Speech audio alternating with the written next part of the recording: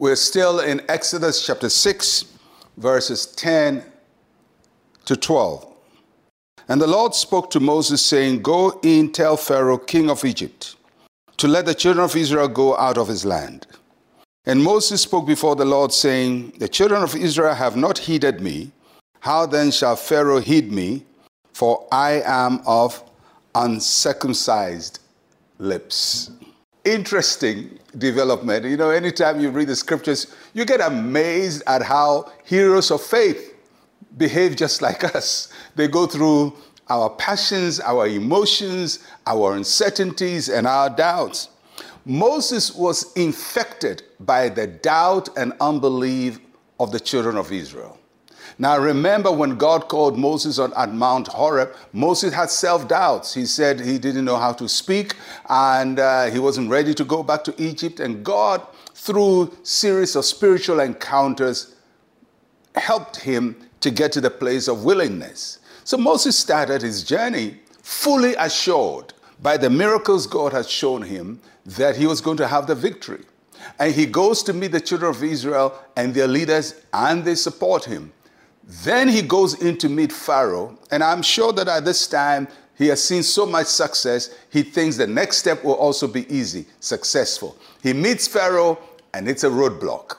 And Pharaoh is mad, is angry, and complicates the situation of the Israelites. Then the Israelites turn against Moses. And when they turn against Moses, Moses turns to God. God assures him and says, Go back and assure the people. The people say, Hey, Moses, we're not ready to heed to you. So now Moses is infected with the self-doubt of the people. You know, there is a way in which unbelief around you can be unbelief within you.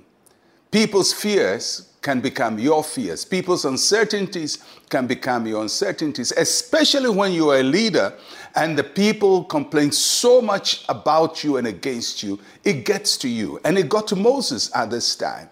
So Moses, the same self-doubt that he had at Mount Horeb resurfaces. He's back to reset mode, factory settings. He's back to where he was, a man of no confidence, and Israelites have rejected him. And his logic is very simple. He says, God, if the people I'm supposed to deliver, the Israelites who are in trouble, are rejecting me, they don't heed me, how much more Pharaoh, the oppressor, how is he going to listen to me? And it's a logical thing, but you know, when we're dealing with God, human logic is one thing and God's logic is another thing. When God says, let my people go, he has factored in Pharaoh's opposition. He knew Pharaoh would oppose. He knew the process, but he knew the end.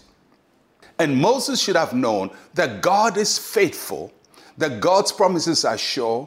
So even when I go through roadblocks, God is faithful. And that's what we also have to learn. You know, sometimes you start with uncertainty, then maybe you share a message, you go to church, share a message, that your faith is pumped up, and then you face crisis, and then you go back to factory settings, and your uncertainties come back again. And then you don't know what to do and where to turn and how to overcome what you're going through. And that is Moses' story. He's back to where he was, where God found him. And in the face of resistance, his self-doubt emerges. I don't know what emerges when you face opposition. Is it your fears, your insecurities, your doubt? What is it that comes back anytime people reject you? When you feel your mission is not progressing, what comes back? You have to look out for it, because it's Satan's way of keeping you from your assignment and doing the thing that God wants you to do. But God will see you through and give you the victory. Let's pray. Say with me, Heavenly Father, you are my confidence. Help me to stand firm in faith when I feel rejected. In Jesus' name, amen and amen. Well, I'll catch you again tomorrow. I'm Pastor Mensa Otabil. Shalom, peace, and life to you.